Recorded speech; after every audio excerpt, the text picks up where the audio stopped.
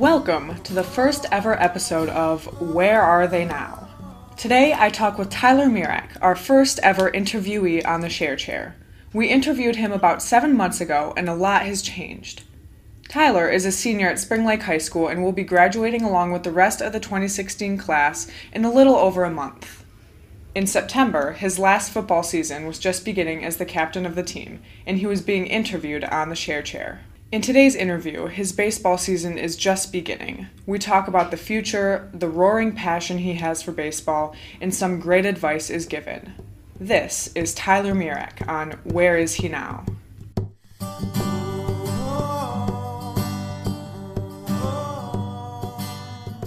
We have Tyler Murak here again, who you are our first interview ever on the Share Chair, which is like so sentimental to me because we've had so many now. In the interview, that was September, and now it's May? April, and you're graduating, so am I, in about a month. And so can you talk about where you were as opposed to now, in the beginning of your senior year and how things have changed? I remember coming into senior year thinking God, I don't really feel like a senior. I just kind of feel, I guess I'm here. I don't really feel like an adult. And then now, 7 months later or whatever, I feel, I don't know what brought that change about, but I feel almost like an adult now. I can, fend for myself. I just remember thinking before, I can make grilled cheese and eggs, and that's it, But now I don't know. I just feel more mature and feel like I can handle myself. Yeah. Do you know other recipes now too? Still grilled cheese and eggs? I learned how to make ramen noodles. But so in the interview, we also talked about, you said you were interested in finance, maybe something in money. Are you still? Is that the plan? Yeah, that, and then I don't know if I talked about it before, but I'm also looking into an athletic director at a college level or a coach. I actually met Michigan State's athletic director at a basketball game. Mm-hmm. We had we had dinner with the coach before the game somehow, and then he was there, and I was talking to him 10 or 15 minutes about the path and what you had to do and stuff, which was really cool. I didn't know the guy, and he was really helpful. Grand Valley. Now I have quite a few offers to play baseball all over the place, but most of them are smaller schools, 5 to 10,000 students, which is fine.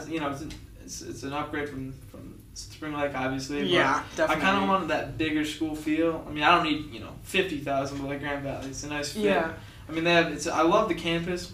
It's beautiful. It's close enough where if I need something, I can come back. Mm-hmm. I'm going to stay up there, so it'll feel like I'm still away at college. I'm planning on living downtown Grand Rapids, which I've heard is great. The people that have gone through the business school just rave about it because your junior year you're turning 21 and there's a ton to do in Grand Rapids, and there's bars, the Griffins, and there's just a bunch of stuff to do. Yeah, I feel like people, especially here because we're so close to Grand Rapids already, underestimate how cool Grand Rapids is. Yeah. It's actually such a fun destination to go. Yeah. You mentioned baseball a few times. Are you going to be playing baseball at Grand Valley? I don't know. They their team is really good. They I don't know how many national championships in the past 10 years they've had. But they've had some really good teams. And they're a little bit different than most schools. Their theory is, it's worked for them, so I can't question it. Mm-hmm. Their theory is they want, every year, they graduate, 6, 7, 8, 9 seniors, and they bring in that many recruits to replace them because you only get so many on a team. Okay. So each year there's, 6 to 9 spots. But what they do is, if we'll say there's 8 spots, they'll take 6 or 7 of those and they'll be junior college transfers. So what that means is they play at MCC or GRCC, because their theory is that gets them 120 games at the collegiate level, which gets them better and more prepared. And then their idea is that they'll be ready to come in and contribute right away. Yeah. And then they'll usually take 1 or 2 raw freshmen. That's the thing, I've grown up loving baseball. It's always been my number one sport, and getting, I remember my first recruiting visit was at Kalamazoo, and I remember they gave me this packet with my name on it, and they showed me my locker, all this different stuff. I'm thinking, how am I gonna ever pass this? Yeah. It's really hard, but I'm thinking in the long run, the odds of me going, making it to the major leagues slim. You know, I might be able to learn a lot in college and play well and maybe get like the Whitecaps or something. Mm-hmm. But, you know, at what point you got to say, well, you got to kind of decide. It was hard. I mean, like I said, I love baseball. And not being, I mean, it's like you've earned the opportunity, you know, you're good enough to play at the next level, but passing that up, I mean, I think in the long run I'll be glad I did, but it's tough. So you passed up playing at Hope or maybe Kalamazoo for actually, Grand Valley? 7 or 8 offers, actually. Oh, so you passed up a lot of offers to go to Grand Valley instead. I mean, it's good. I guess it's, you know a lot of schools wanted you, so it's not like, I don't know if I could have made it. There's never that moment where you think, if I tried, could I have done it? You knew that you could have played. Yeah. So this is the decision that you made. When we interviewed you in September, it was like the very beginning of the football season, and so just how did that play out, the end of the season? It was good. You know, I was just talking to my baseball coach about it last night, actually, after our game. You know, the class above us, seniors from last year, were really athletic. You know, they had a bunch of athletes in every sport, and it was hard to crack the lineup in football or baseball. You know, I was lucky enough to do both, and I was one of 2 juniors in football to start, and the only junior in baseball. Yes. And I just remember, you know, there's a lot of good athletes, but it seemed like whenever we got down or had something not go our way or whatever, a bad break, it seemed like with the whole team's, you know, MO just went down. Yeah. And I don't want to say gave up, but it just, you know, we never seemed to be able to dig ourselves out of a hole.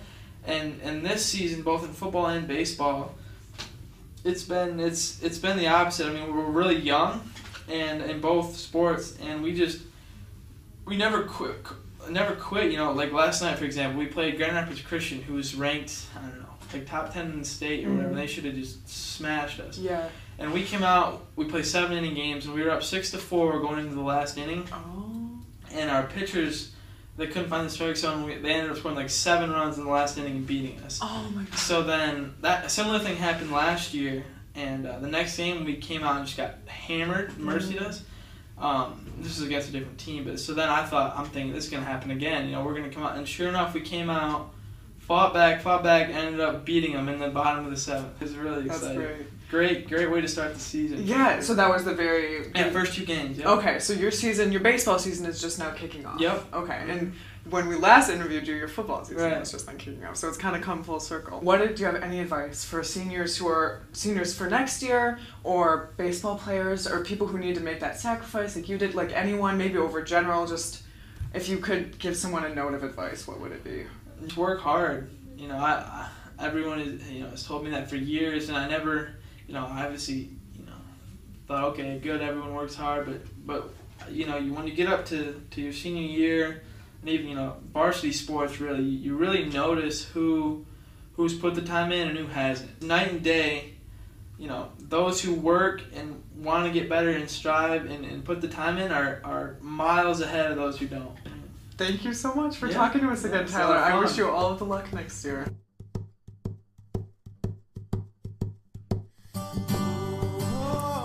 That's the first episode of Where Are They Now? Don't miss the next one. Our past interviewees will continue to make appearances. Stay in the know by following us on Facebook, Twitter, and especially our SoundCloud page at the Share Chair Podcast.